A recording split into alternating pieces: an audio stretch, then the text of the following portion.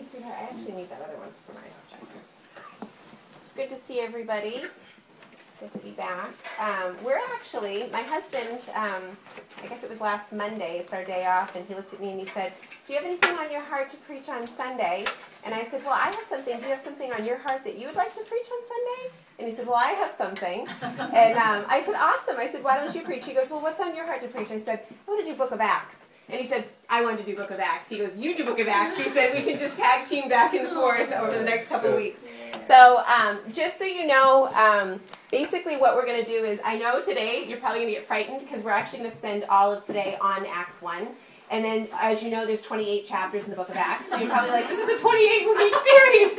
Oh, no. But it's not. It truly is not. We're really going to lump several chapters together and do overviews and pull them together. But honestly, from looking at Acts 1, I just could not bring myself to move on to Acts 2 because it sets such a precedence for understanding the book. And there's really, it's painful because, I mean, those of you that do any kind of teaching, even if it's like teaching a Sunday school class, you know that when you take the Word of God, when you're taking an entire chapter to teach, I mean, any one verse in it, you could really teach an entire message on because it is so rich with the life and the revelation of Jesus Christ. So it's actually kind of painful to move quickly through different books of the Bible, but we're going to spend today on Acts chapter 1. And if you guys are questioning kind of like why do Bethany and Daryl both feel like to focus on the book of Acts over the next few weeks, for those of you that don't know, the book of Acts is really the birthing of the New Testament church. And it really sets the precedence for what the church is called to be. And it's a good thing to hold it up kind of in our lives and just say, how are we reflecting what the Word of God says the church is called to be? And also, just so you know, what our response is going to be is each week, whatever it is that we're going over in the Word of God, we're actually going to respond in prayer. And we're going to make it part of our prayer focuses for that week in morning intercession. So if it tends to be something of the outbreak of salvation, of the Word of God running swiftly with signs and wonders, that will really be the emphasis. If it's looking at the community aspect of a community of believers that are bound together in accountability and truth and the preaching of the Word and giving to the poor, we're going to use those passages of Scripture to put our hearts before the Lord and say, God, how are we rightfully stewarding, giving to the poor, and serving the community that's amongst us? So just so you know, that's how we're going to really be using it, is to respond to the Word of God, and that our hearts would be rightly aligned with what the Lord has set. And this is what I mean when I say every verse is profoundly rich and meaningful. Even verse number 1, usually what you do is you take like the first verse. How many of you, if you think about like the verses that speak to you the most, or the verses that moved your heart, it's usually not the first verse, because it's usually giving some kind of a background, or it's usually addressing a specific group of people. But honestly, usually the first verse, if you have understanding into that, you actually understand how to apply it to your life more clearly. So Acts chapter 1, verse 1, it says, the former account I made, and this is Luke speaking. Luke wrote the book of Luke, and he wrote the account of Acts. So Luke is saying, the former account that I, Luke, made, O Theophilus. Theophilus, just for you to understand, is actually, he's addressing him as his disciple and as his pupil. So what he's saying is the former account, so the book of Luke, was the account of all that Jesus did and all that Jesus preached and the testimony of his life. So he's basically saying, the former account that I've given you, you have the book of Luke. I've already testified to who this man Jesus is. And now when he addresses him like this, he's actually saying to him, like, I'm coming to you as a teacher. Pay close attention. You are my pupil. You are my disciple. And he addresses it. Think about it this way. He's actually not addressing it to a region or to a group of people. He addresses it to an individual man.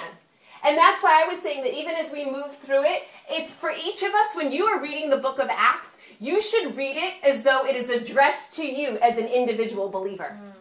Not even looking at it as, oh, the Church of Boston, or the Church of New England, or, oh, the Church of... But how is the Holy Spirit speaking to me and the way in which I'm to live and the model that he set before me? So you have to understand that this was actually a pupil and a disciple of his. And so he addresses the entire book to him. There you go. This is the account of the book of Acts. And he actually starts by saying, of all that Jesus began both to do and to teach. He's basically saying, keep an account all that I've already told you of this man, Christ Jesus. I've already told you, and the astounding thing is that he actually uses the word to teach and to do. Because not only did Jesus Christ come teaching in theory, he didn't come give us models. He didn't come set it all out before us and say, I haven't quite attained it or acquired it. He walked in the reality of everything that he taught. He was the living manifestation of everything that he taught. So, I mean, this right here even profoundly speaks as a testimony to the life of Jesus. Everything that he taught and everything that he did. What a profound example he is to us.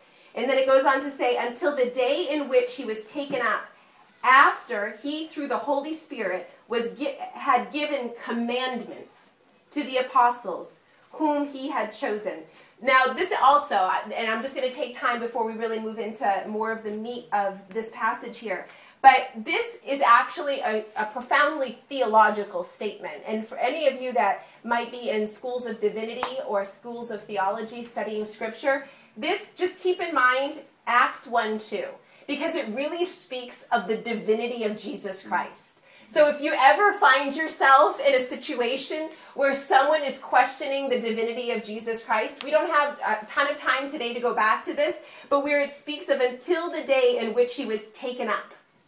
I mean, it's speaking of the day that he was taken up, and then actually when it goes on further, it says, he through the Holy Spirit. He through the Holy Spirit. It was the Holy Spirit through him that had given commands. And this even in of itself is profound. It says he gave commands. Oftentimes as disciples of Jesus Christ, and even kind of in this postmodern generation, we like to think that Jesus suggests. I suggest.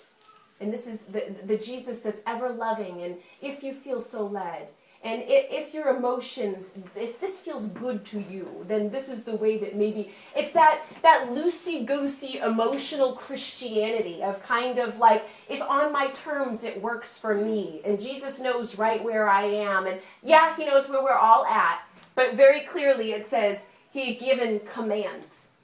He gave commands. They weren't options, and they weren't suggestions.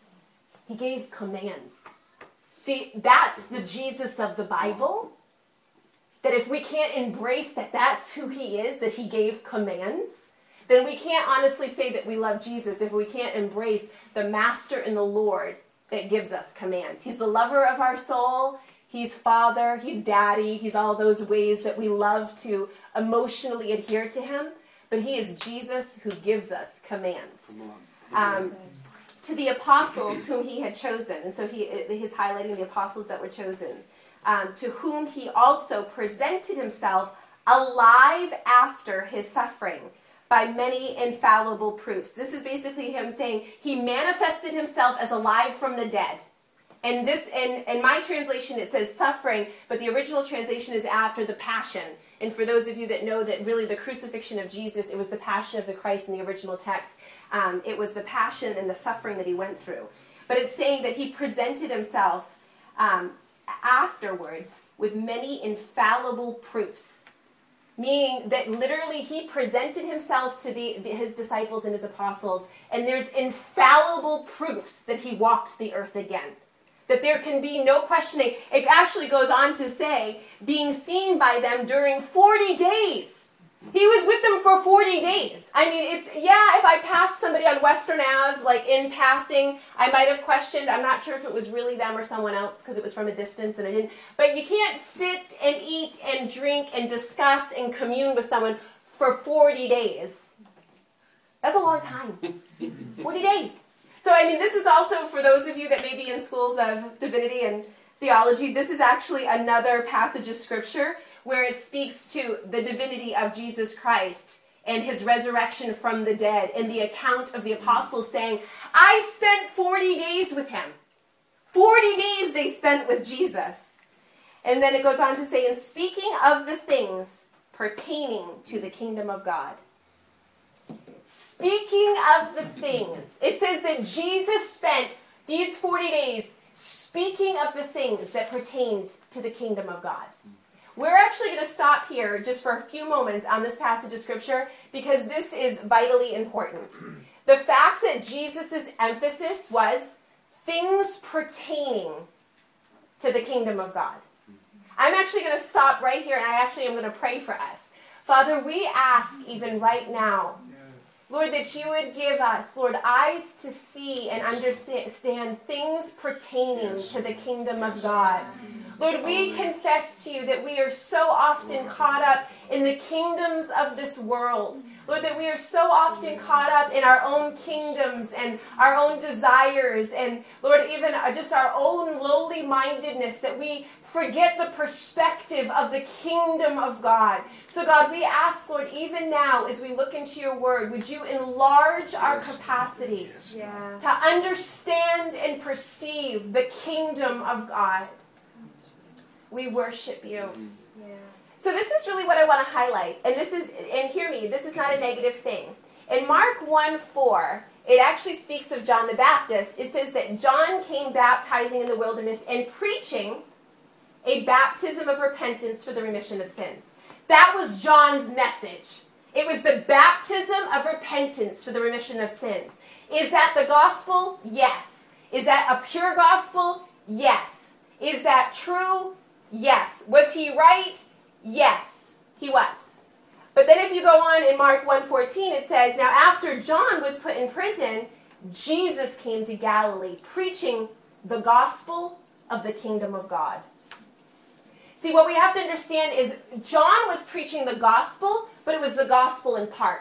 It was a dimension of the gospel. He was calling people to repentance, which was necessary, and it was utterly necessary for that time and season. But then it says that Jesus came after him, and that his message, what he was preaching, was the gospel of the kingdom of God. And then it's also spoken in Acts here, where we just read, where it says that he came speaking of the things pertaining to the kingdom of God. This was his earthly ministry, and what he did was preaching the gospel of the kingdom of God. And it was also in Acts, these 40 days, he spoke of things pertaining to the kingdom of God. And see, what we have to understand is he came presenting the fullness of the kingdom in all of its entirety. And that's really, sometimes we can get hung up on, Elisha, John the Baptist, Samuel, all the different kind of threads and messages that we could almost, and in some ways, get hung up on and get even identified with in a season in our life, but it's almost like that's where we remain, where Jesus preached the fullness of the kingdom. He preached the entirety of the kingdom of God. He came preaching the fullness, and that's really, when we start the book of Acts, you have to understand that by Luke saying this, that he came speaking of the things pertaining to the kingdom of God. We have to give attention to that which Jesus gives attention to. And if he gave attention to the things pertaining to the kingdom of God, that's really what we have to highlight and look at. This word kingdom here, you have to understand that oftentimes different words can hold multiple meanings in different texts in different places. And here it's not pertaining to a physical kingdom or a physical location. So it's really not even specifically speaking of the New Jerusalem when he establishes his kingdom in his millennium reign. It's not even speaking of that. It's speaking of royal power. It's speaking of kingship and dominion and rule. It's speaking of the right or the authority to rule over the kingdom. More specifically, it's the royal power of Jesus as the triumphant Messiah. It's the royal power and dignity that's transferred to Christians in the Messiah's kingdom. It's the reign of the Messiah. What you have to understand is it's addressing who he is as Messiah, he as king, the authority and the power and the dominion that he holds, but it's also speaking to who your identity is in the kingdom and the power and the authority that's invested and entrusted and transferred to you because he is the king. Amen. It's speaking twofold of that. And he came speaking pertaining the things of the kingdom of God. He came preaching the gospel of the kingdom of heaven, understanding the fullness of that in entirety. Let me just recap. I just want to make sure that in Acts 1 that we don't lose our place. So Acts 1, the former account I made And then he addresses, O Theophilus, of all that Jesus began both to do and to teach, until the day which he was taken up, after he, through the Holy Spirit, had given commands to the apostles whom he had chosen, to whom he also presented himself alive after his suffering by many infallible proofs, being seen by them during 40 days, and speaking of the things pertaining to the kingdom of heaven.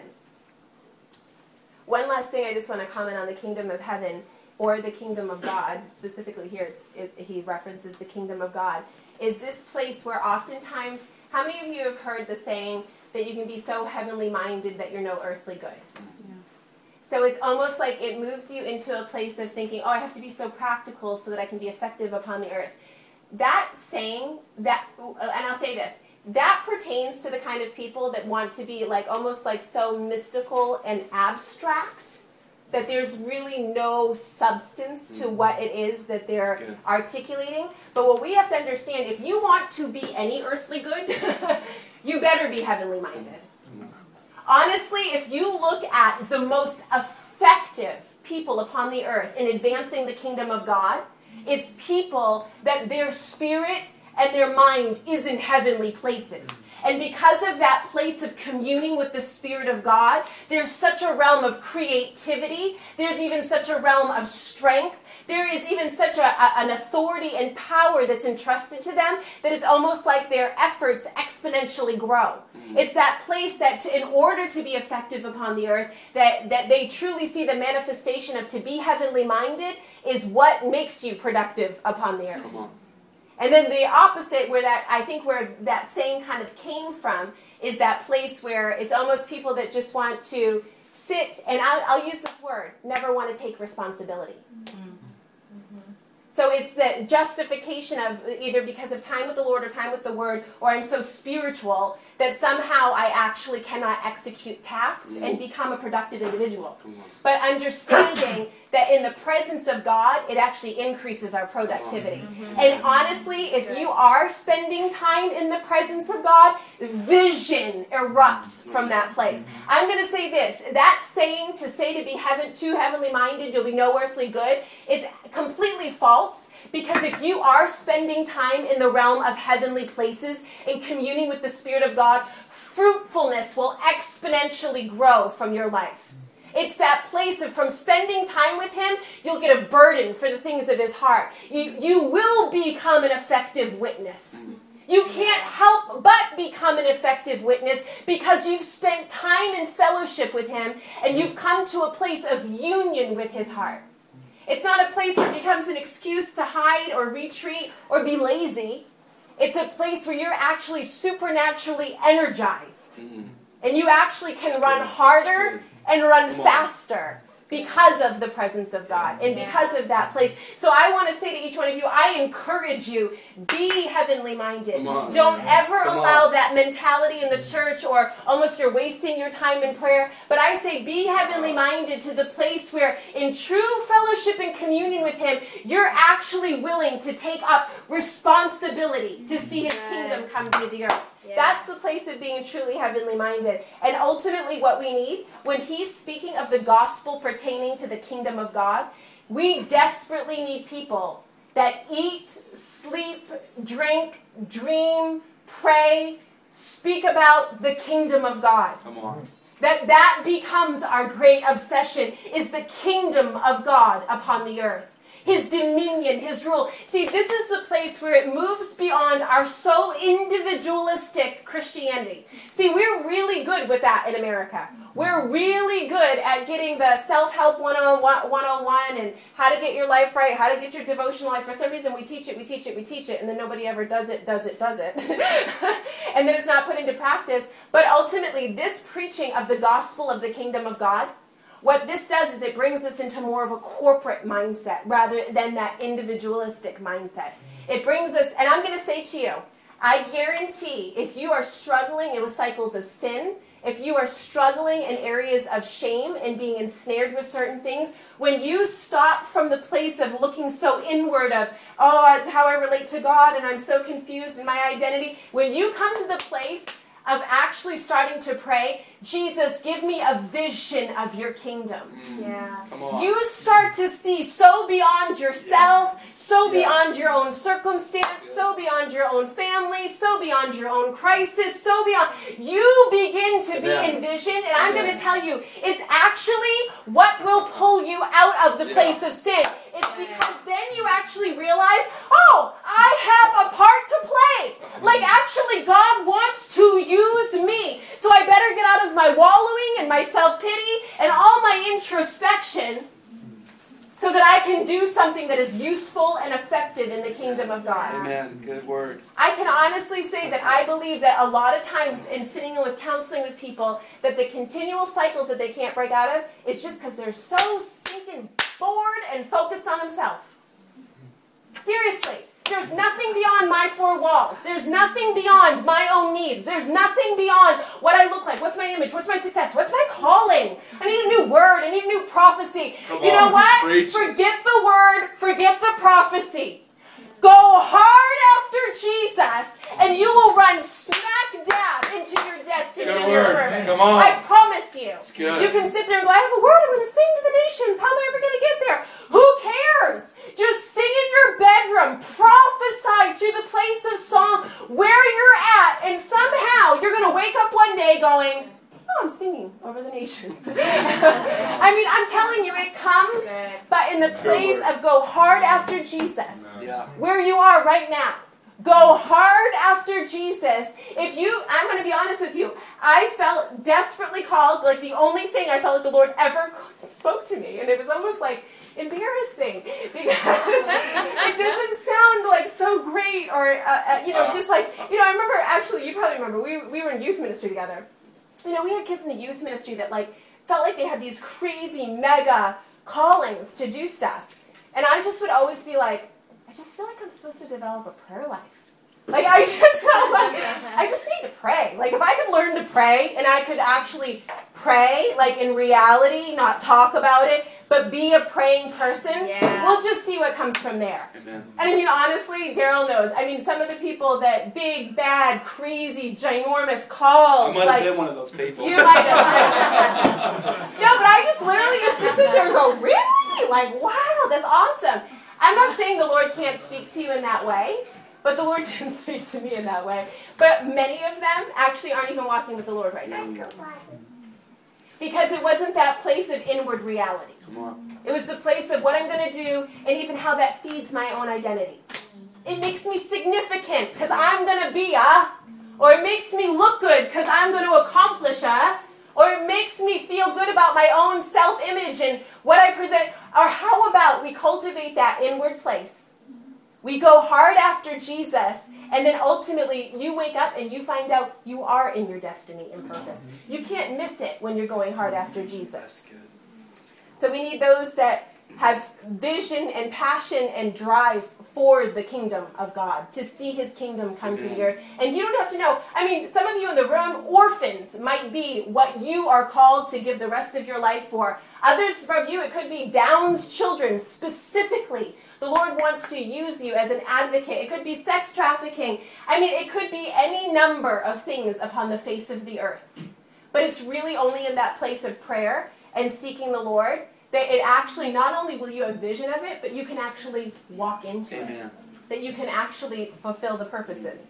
I love the psalmist David. For those of you that were here last week for the morning set that Will and I led together, we did Psalm 132, which I told Daryl, I said, I'm not sure who came to prayer, who didn't come to prayer, but all I know is when I pray with Psalm 132, I'm in heaven, I'm in glory, and I could do it all day long. So Will and I had a joyous time that morning, Psalm 132. For those of you that are not familiar with Psalm 132, what we're talking about, that place of greater vision for the kingdom of God, basically the psalmist David said, I will not give sleep to my eyes. I will not give slumber to my eyelids until I find a dwelling place for the Lord, until I establish a resting place.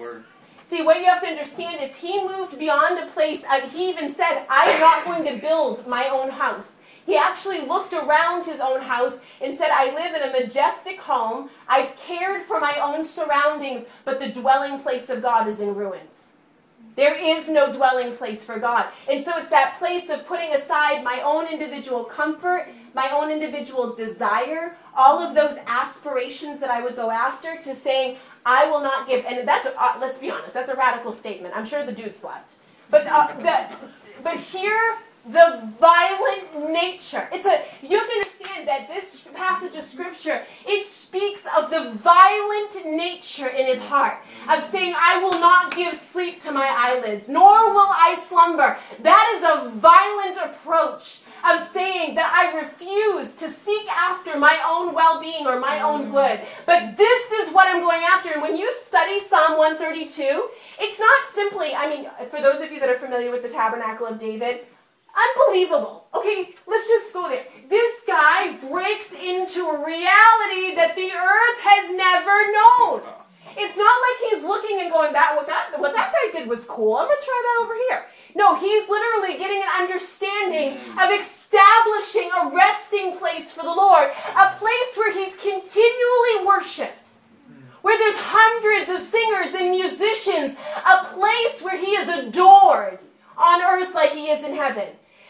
David has this crazy revelation. And not only does he have a revelation, not only does he have this insight, he literally says, I will not rest until I see this come to pass.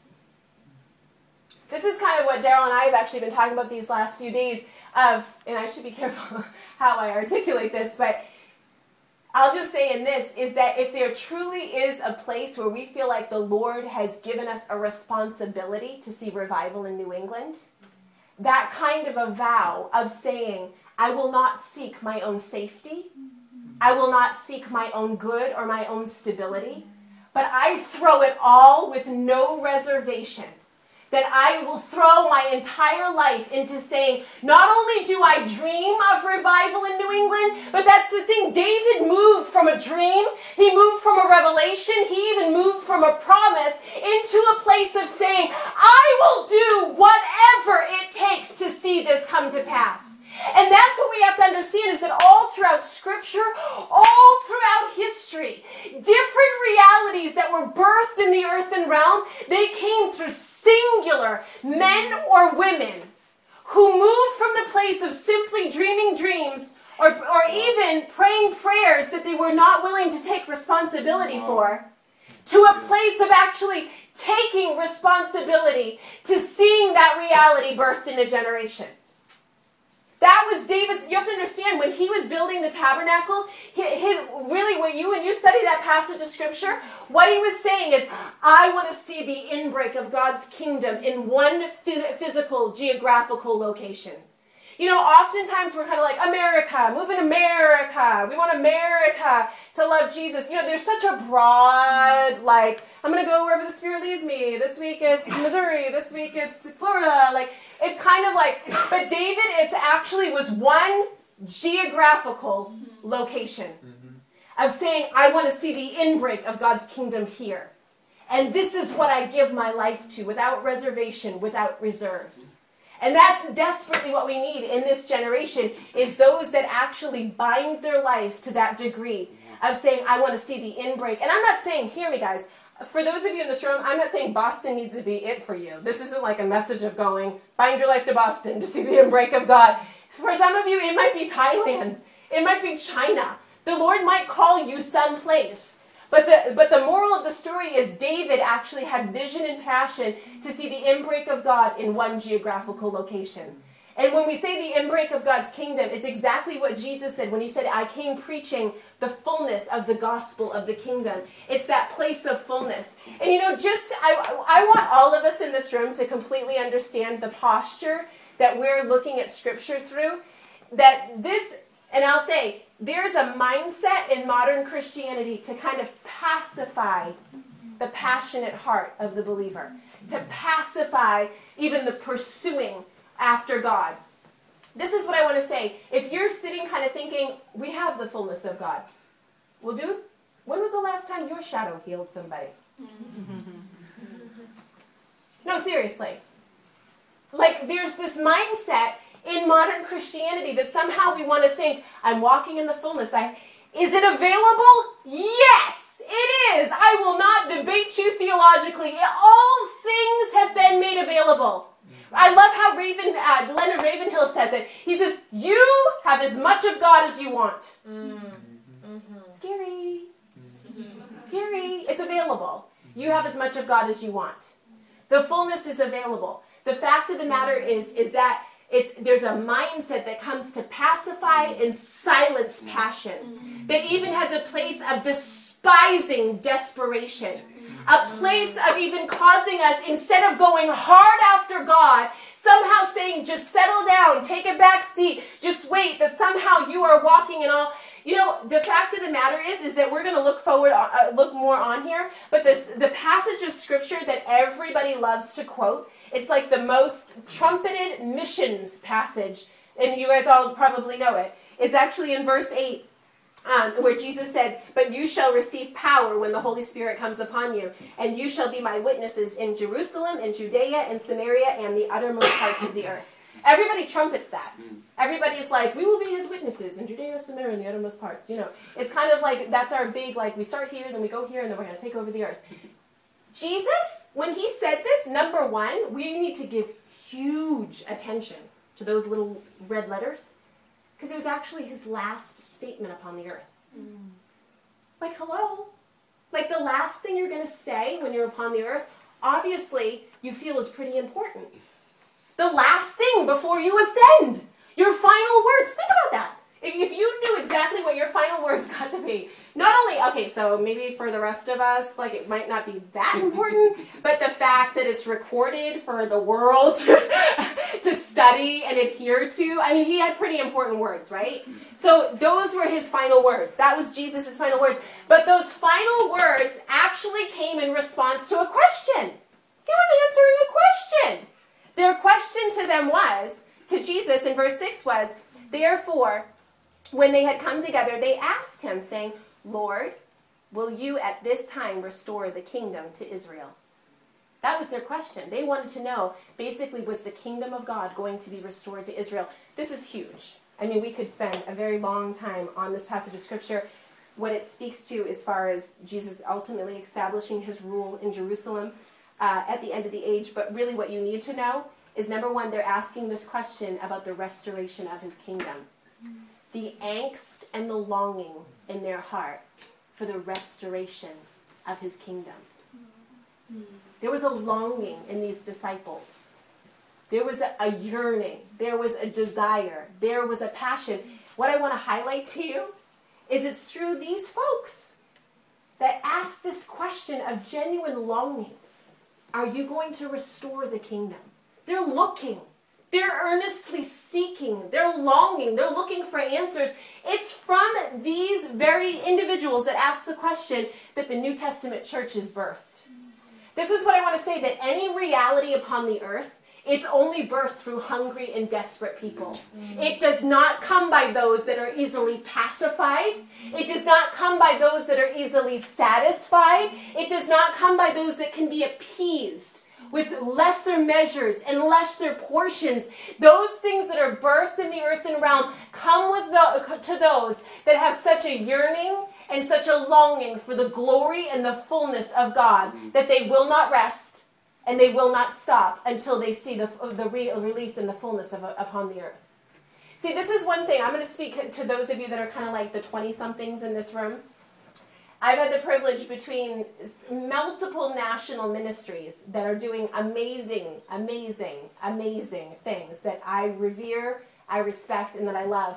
But what I found is the fathers of these movements, and if I said their names, I mean it's everything from the International House of Prayer movement, the healing movement in California.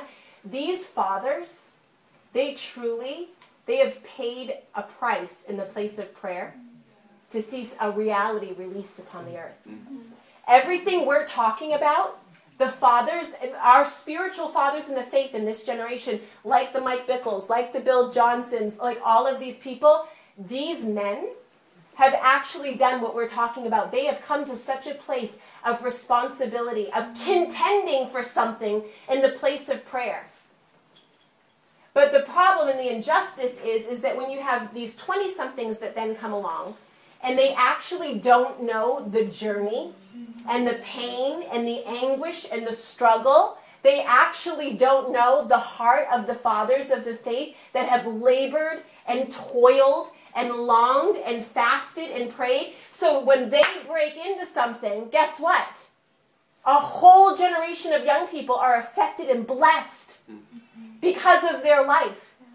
And the crazy, and I'll use this as an example, and I'll say this, I've seen this actually, those of you, my husband, he obviously has a beautiful, strong, amazing anointing in worship.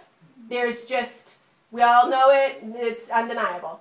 But it is very funny because when you're in that place of experiencing worship and experiencing God, I've seen it for over the years, like even during the 40 days, Lou and I used to laugh about it all the time, is that there's such a corporate anointing and such a place of God's presence.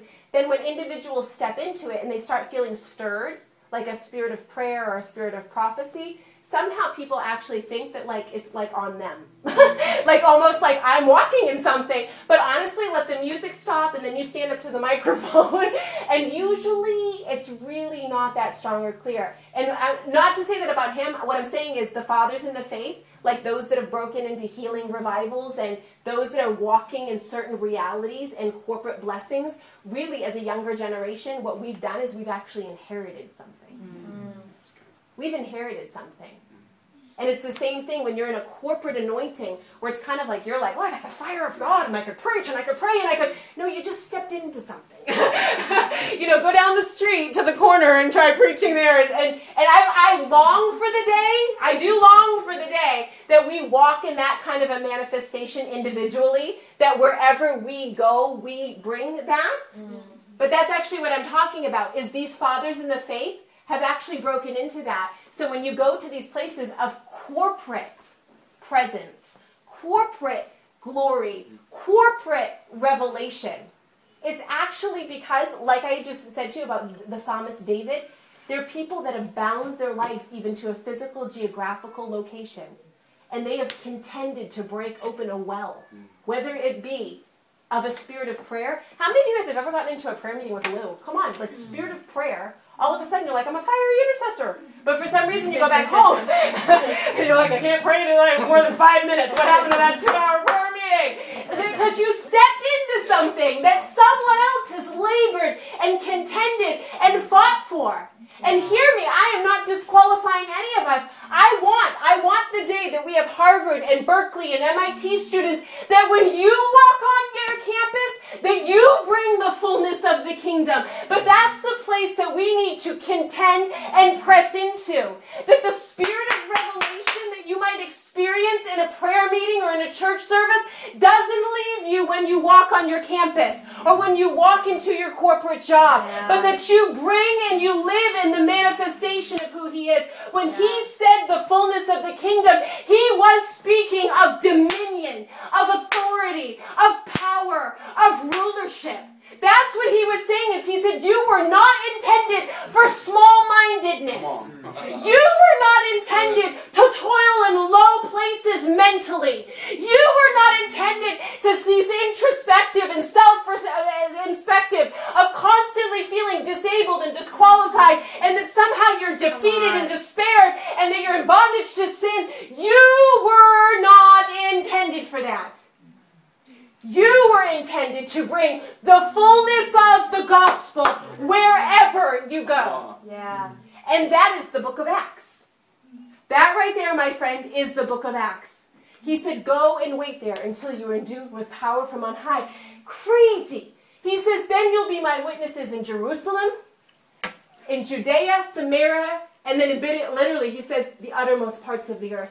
Do you realize he just paints a picture of Jerusalem? Do we know what he's speaking about? This is the Messiah that was just crucified there. Jerusalem was a dark place. Literally, he just sent that group of 120 to an upper room to pray in a city that was filled with their enemies. Those that just persecuted and killed their Messiah. And he sends them back there. He doesn't go to the easy place. Go to where they'll embrace you and receive you and love you. And he says, go to Jerusalem. What a testimony of a Savior That the outpouring of the Holy Spirit comes to the very city that just denied and rejected him.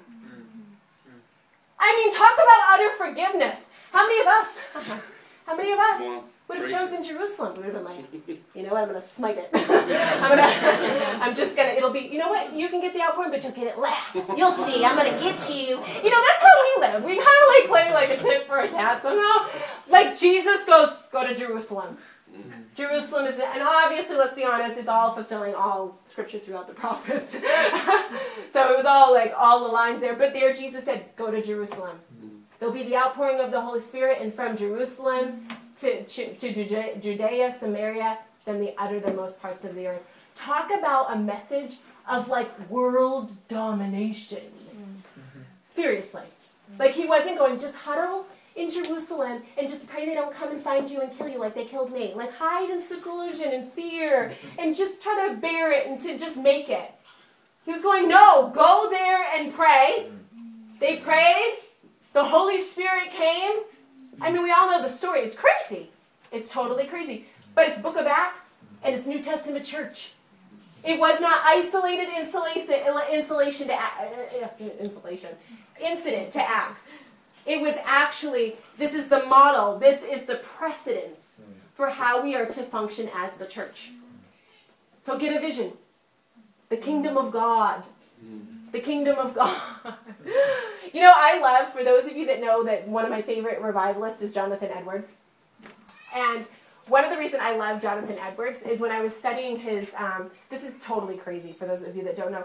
Jonathan Edwards used to spend 8 hours a day in the Word and in prayer. That's a long stinking time. I mean, that's like a work day, right? 8 hours a day in the Word. And he had like 7 children, so it's not like he didn't have anything else to do. And actually, you can read, he had a very structured, crazy schedule. You can read his schedule. In the middle of the day, he'd take a break and he'd actually go for a walk with his kids. And then at 5 o'clock, he'd take a break and he would go have dinner with his family. Like, he actually had a very structured schedule. But, dude, Jonathan Edwards was a pastor in Northampton. He actually was supposed to be pastoring a church. And so where I'm going with this is the kingdom of God. Basically, at first when he started pastoring there, all of his congregation basically was like, you're not a good pastor.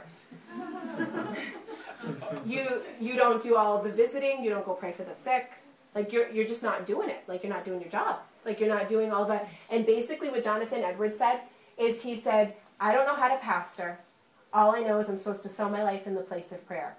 Well, mind you, it's not long after that that total, like, glory is resting on the dude. And so when you read the accounts of the people in their congregation, they actually came to the place of saying, we excused him from normal pastoral duties. Like, basically, like, he got a pat on the back going, oh, okay, go do your deal. But what they said is, it was more valuable to us that when he came, there was such a glory of God that the sick were made whole. The mentally ill were clothed in their right mind. The church exponentially grew. And why was it? It's because Jonathan Edwards, he got a vision beyond kind of the little group of my 12 and no more, my 20 and no more, of the kingdom of God. He was in that place that he was not restricted to kind of the models and the methods and the yoke that man would want to put upon us of how we're supposed to do church and how we're supposed to function. He knew that if he could get in that place of ministering to the Lord, if he could get into that place of truly an open heaven over his life, that it opened heaven over an entire corporate people that experienced the blessing of his life. See, Jonathan Edwards was somebody that broke into the understanding of the gospel of the kingdom of God. Not the gospel of the kingdom of Massachusetts, or the gospel of charismatic Christianity, or the gospel of the kingdom of how we do it in Western America. He broke into an understanding of the gospel of the kingdom of God. And doing things according to the kingdom of God. And then what happens? Kingdom of God breaks in. The inbreak of God's kingdom comes in. And that's desperately what we need. Jesus also said, go ye therefore into all nations, preaching the gospel, making disciples, and teaching them to obey all I have commanded you. This is just another place of understanding the fullness of the kingdom. Let's just move. I'm going to jump ahead a little bit because we need to close out. Time goes by so fast, at least it does for me. So he's answering I just want to recap. Basically, what the most common mission statement in America regarding, not just America, the nations of the earth, as far as Judea, Samaria, and the uttermost parts, he's actually answering the question of his disciples. He's answering the question of these people that are asking, when will we see the fullness of the kingdom? When will the kingdom be restored to Israel? And then if you move down into verse 10, it says, and while they looked steadfastly toward heaven as he went up, behold, 2 men stood by them in white apparel, who also said, Men of Galilee, why do you stand gazing up into heaven? This same Jesus who was taken up from you into heaven will so come in like manner as you saw him go into heaven. Then they returned to Jerusalem from the mount called Olives, which is near Jerusalem, a Sabbath day journey. And when they had entered, they went up into the upper room where they were staying. Peter, James, John, and Andrew, Philip, and Thomas, Bartholomew, and Matthew, James, the son of... I'm just trying to skip ahead so we... because we're losing time. These all continued with one accord in prayer and supplication, with the women and with Mary, the mother of Jesus, and with his brothers. So this is the picture of they continued in one accord. One accord is an important phrase to understand here, that there was unity, that there was like-mindedness. One accord actually speaks of that when one person prayed, everyone else's heart was in agreement. Oh, to be in that kind of corporate prayer, where we move in the power of agreement, when you pray, you're actually giving voice to the passion of my heart, or what the Lord is stirring in my spirit. When you pray with full agreement, I say, that's actually what was burning in my spirit as well. That place of being and moving in one accord. And in those days, Peter stood up in the midst of the disciples all together. The number of them was about 120, and said, Men and brethren, this scripture has been fulfilled, which the Holy Spirit spoke before the mouth of David concerning Judas, who became a guide to those who arrested Jesus. For he was numbered with us and obtained a part in this ministry. Goes on to give the details of him buying a field and his entrails gushing out. Verse 19, and it became known to all those dwelling in Jerusalem, so that the field there was called the field of blood. For it is written in the book of Psalms, let his dwelling place be desolate, and let no one live in it, and let another take his place. Therefore, of these men who have accompanied us all the time that the Lord Jesus went in and out amongst us, beginning with the baptism of John. Basically what you need to understand is what they're saying is that the 11 disciples had been with them since the baptism of John.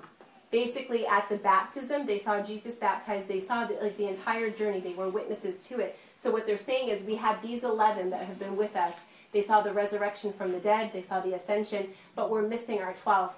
And for those of you that don't understand, basically the importance of 12, it was utterly important. It actually has everything to do with the 12 tribes of Israel. It has to do with the last days, the necessity of the 12 of them.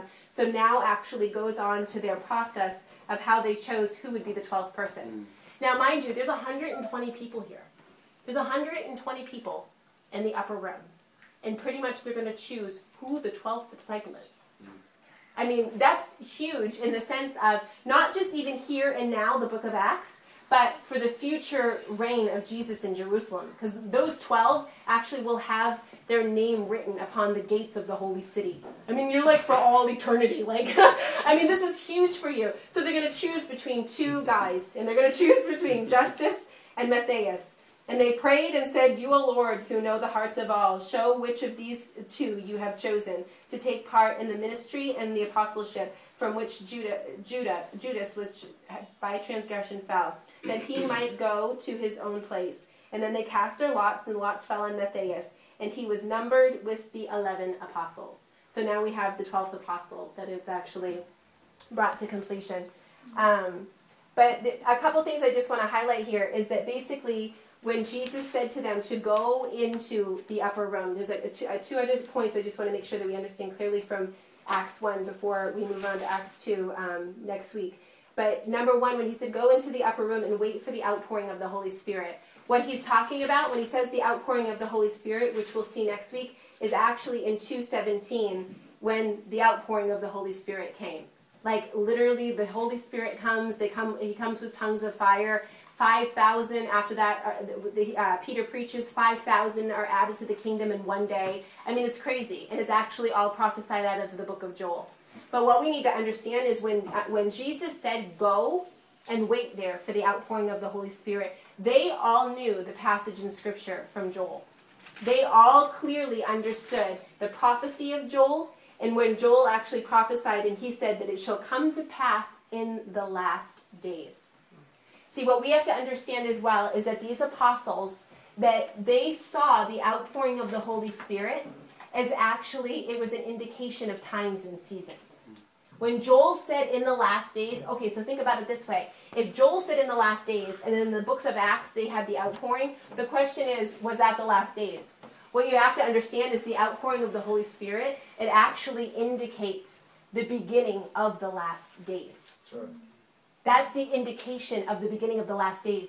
And this is the extraordinary thing, is the apostles, these 12, they lived with that conviction that daily, that they were living in the last days.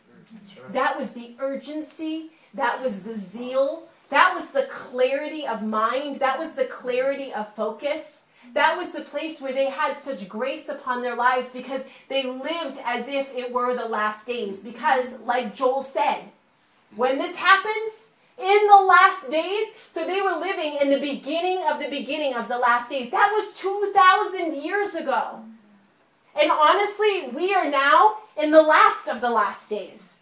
When you look at the times and seasons and when you study it, but this, I go back to recap this to say, is that with the clarity of the kingdom of God, that place of having vision for the kingdom of God, that we are to live in that posture even as they were. I told you that the response that Luke, when he was writing this passage, it was an instruction to an individual. This is an instruction to each one of us as individuals. That Jesus came preaching the gospel of the kingdom of God. That is your portion. That is your inheritance. That anything less than that, you are being robbed. Anything less than that, then you are not walking in the fullness of the promise that has been given to you. Anything less than that, you are walking in less than what has been provided and the way that has been made for you. But it's that conviction of living in the last days. If the apostles lived with that kind of clarity and conviction that it was a time indicator, Joel's prophecy indicated the nearness of the restoration of the kingdom. And basically when they asked and they said when, his response to them, as I had read it to you before, is basically he said, it's not for you to know times and seasons. It's not for you to know when, but what I can tell you. What he's saying is, the important thing for you to know is that when the Holy Spirit comes upon you, when there is the outpouring of the Holy Spirit in the last days. And then he goes on to speak of the nearness of the kingdom. I want us to close out so that we're not running way over time. But as we recapped in verse 10 through 11, speaking of the ascension of Jesus, that's what they were witness to. And then waiting in that place of the upper room. I'm actually going to read to you, which it applies to kind of everything we've been reading out of the book of Acts today. This is an article. It's by David Smithers, and it's basically, he relates the pioneers, those that founded America, those that went through the labor and the difficulty and the toil of founding this nation and pioneering this nation. He actually equates them, and he uses it as a parallel of understanding what it is to be a spiritual pioneer. And just like I shared with you guys earlier today, of those that they contended for something and that their lives broke open a corporate reality, that other people could experience blessing because of them. I'm going to read to you just a few captions. A true pioneer is relentless. He refuses to compromise or substitute the barren plains of lifeless orthodoxy for the living presence of Jesus. No amount of religious rhetoric or dogma will ever satisfy his God-hungry heart. The God-breathed promise of scriptures hound his soul, reminding him over and over again of his destiny and his calling. Every true pioneer of revival is well acquainted with the taste of hot tears and with heartache. Prayer for the revival pioneer is not only a means of fresh direction, but also a supernatural outlet for the burden of a broken heart. The pioneer is repeatedly tormented by the growing crisis of a powerless church in the midst of a lost and sin-sick world. Religious wastelands and deep valleys filled with sun-bleached bones mock and challenge his hopes and dreams, yet, strongly enough, it is these same bleak and threatening spiritual conditions that keep the pioneers of revival praying and pressing deeper into new frontiers of the Holy Spirit. For them to stay and settle in such places would mean the death of their very own life, ministry, and vision. For those truly called to be a pioneer, revival is not merely another church growth strategy or trend or something of spiritual luxury. Revival is a reason for being.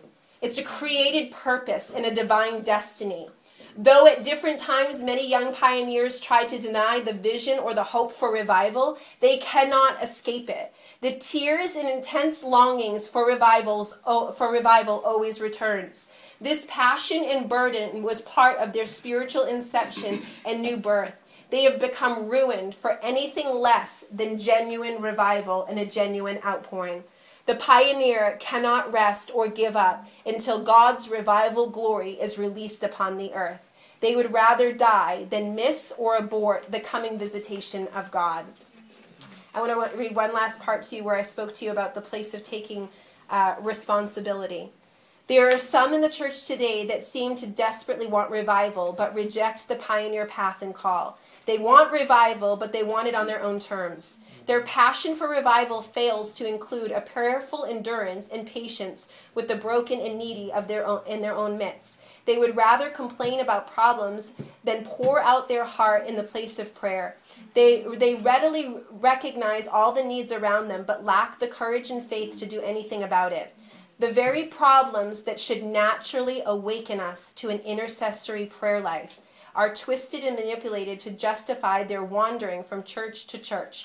These revival claim jumpers want spiritual riches, but they refuse to bend their own back and knees to get them. They covet revival, but lack the endurance to dig in and help birth and pioneer something in the Spirit. So they seek out a place where God is already moving, while neglecting the deeper discipline of prayer, loyalty, and sacrifice that are necessary to sustain such works.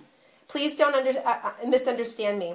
I am not saying that it's wrong to visit churches where God is moving. In past seasons of grace, men and women have always been eager to witness a genuine move of God, if at all possible. They took every opportunity to partake in these wonderful events. However, afterwards, they went back home to pray and labor in faith for God to do the same thing in their own communities.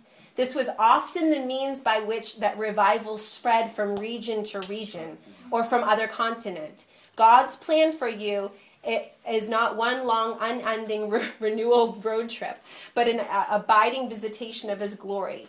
He is not content with merely a handful of renewal hotspots. The Lord of the harvest longs to pour out His spirit of revival all over the earth among every tongue and every tribe.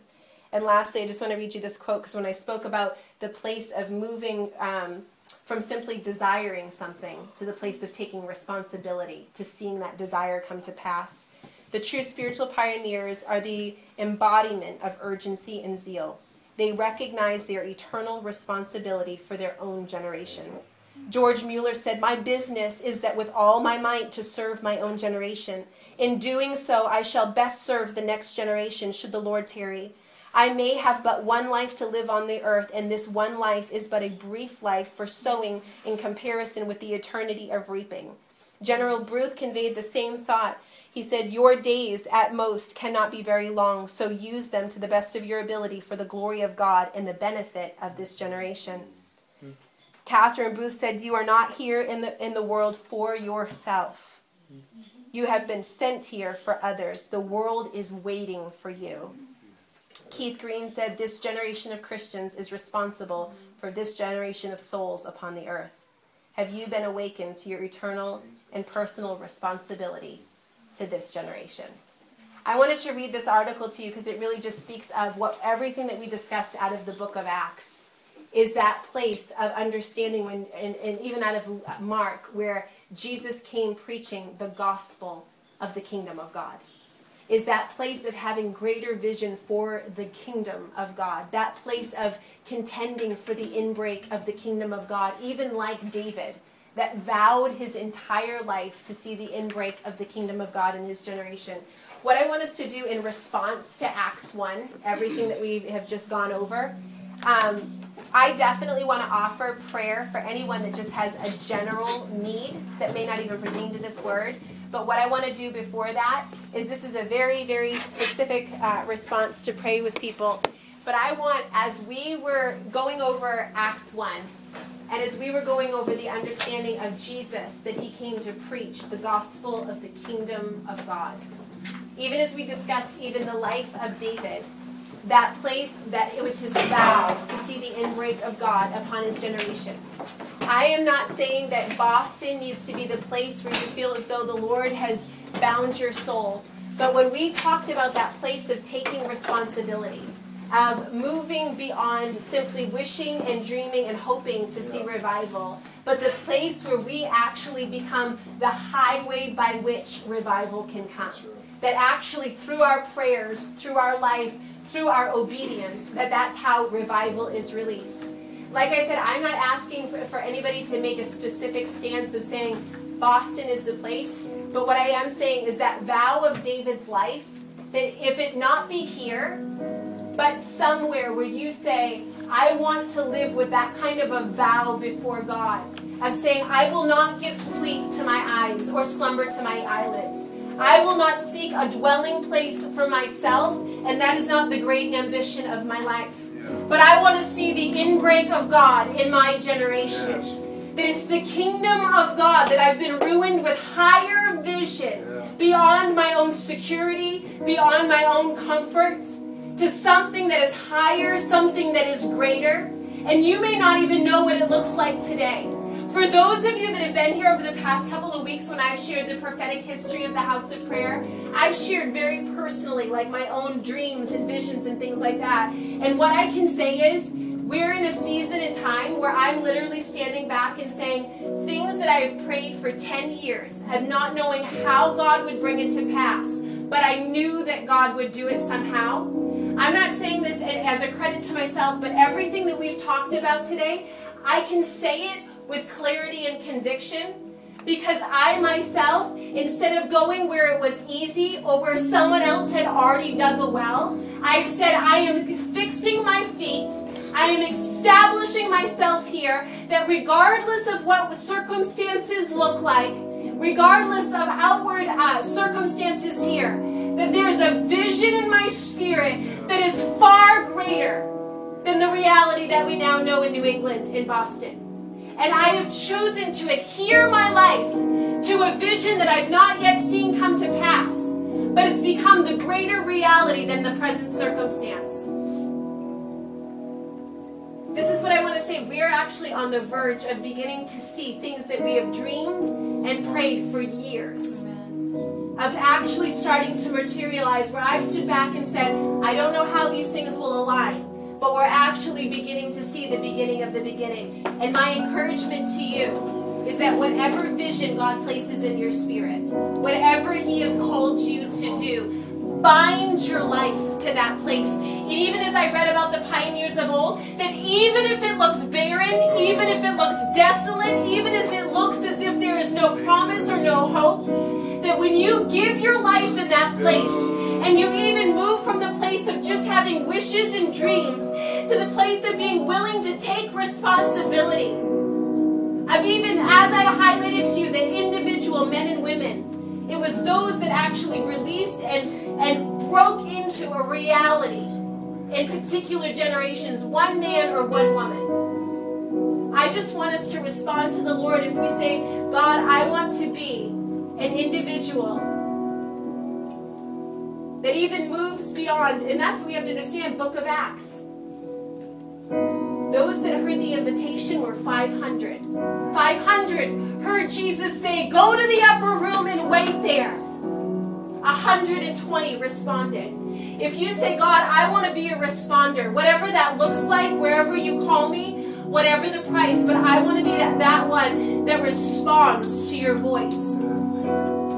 I'll do whatever you call me to do to see the inbreak of God in my generation. I just want us to stand to our feet and respond to the Lord.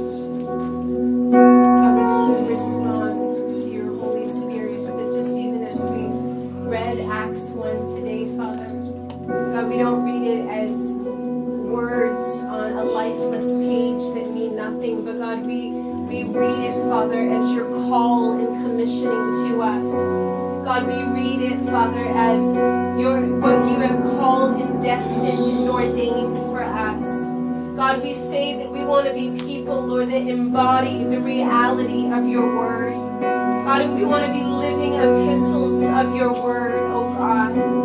So God, we ask, Lord, even now, Lord, would you break in our lives, Lord, with greater understanding of your kingdom. Lord, I ask, Father, would you give us greater revelation of your rule and your dominion and your reign and your desire, Father. Lord, that even as you called those disciples of old, Lord, to wait for the outpouring of the Spirit, Lord, that you poured out your Spirit in Jerusalem, in Judea, Samaria, and the uttermost parts. God, we ask, Lord, that would you ruin us, Father, Lord, with global vision for your purposes, Father. Would you move us, Lord, even beyond, Lord, our own lowly thinking, Lord, our own even temporary, temporal crisis, Lord, that we face in our own life. And God, we ask, God, that we would be those, God, that dream the dreams of your heart. Lord, we ask, Lord, that you'd impregnate us with greater vision, impregnate us with greater purpose. Lord, that even as Jesus came preaching the gospel of the kingdom of God, Lord, we say, God, we long for fullness.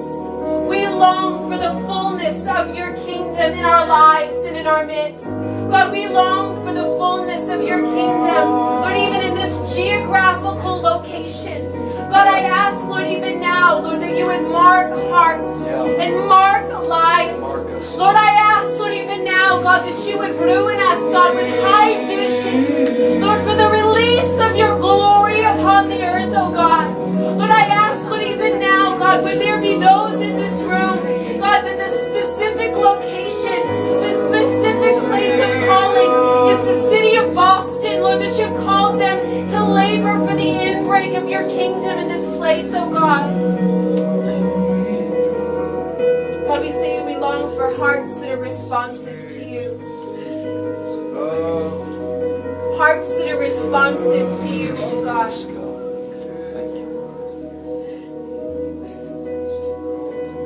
God, I ask, Lord, even now, Father, would you raise up, Lord, within this generation, God, those that are willing to toil and labor and even sacrifice. Lord, even those with the vow of David, that we would not give sleep to our eyelids or slumber to our eyes. Lord, that we would not seek our own good or our own gain. But God, that the higher purpose of your kingdom would be our one ambition, Father. The higher purpose of your kingdom would be our one ambition, Father. God, I ask, Lord, that even as we have fathers in the faith, Lord, that have labored and even broken into particular realities, Lord, in this generation, God, we say, Lord, raise up sons and daughters, Lord, even now.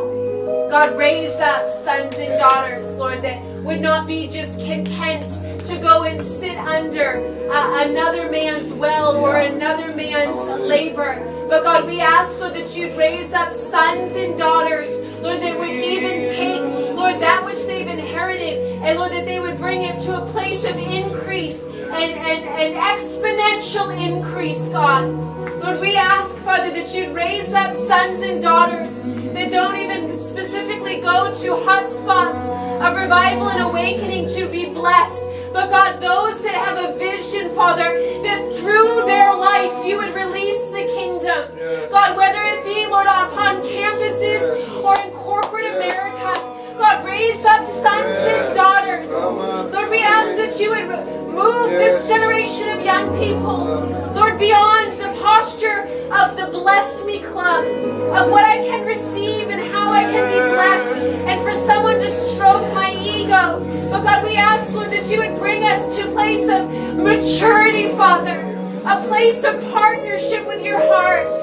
Lord, that we would be partners with you in the place of the Spirit, releasing your purposes upon the earth, oh God.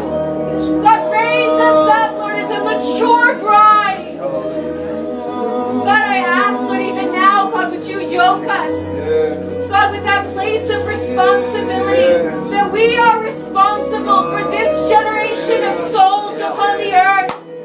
Lord, we ask, Lord, mark us with divine destiny and responsibility, oh God. Thank you, Jesus. Jesus. Thank you, Jesus.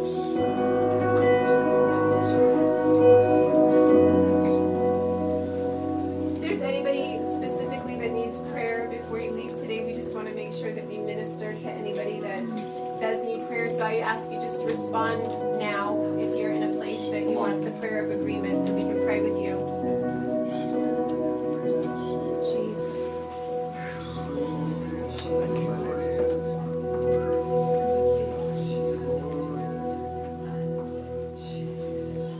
Father, we just thank you for the work of the Spirit, Lord, the things that are taking place in some of our hearts now. Lord, we ask, God, as we go from this place, Lord, that your Spirit would rest heavily upon us, Lord.